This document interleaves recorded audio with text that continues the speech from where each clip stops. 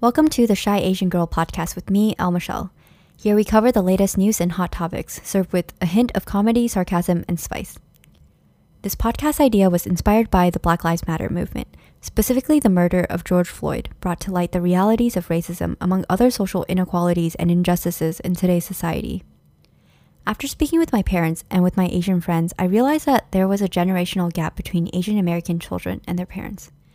So in classic meme fashion, I've decided to start a podcast talking about current issues, especially as it relates to other millennial Asian Americans who couldn't quite believe their parents supported a president who expressed xenophobic ideas and who may also inject cleaning disinfectant in his spare time.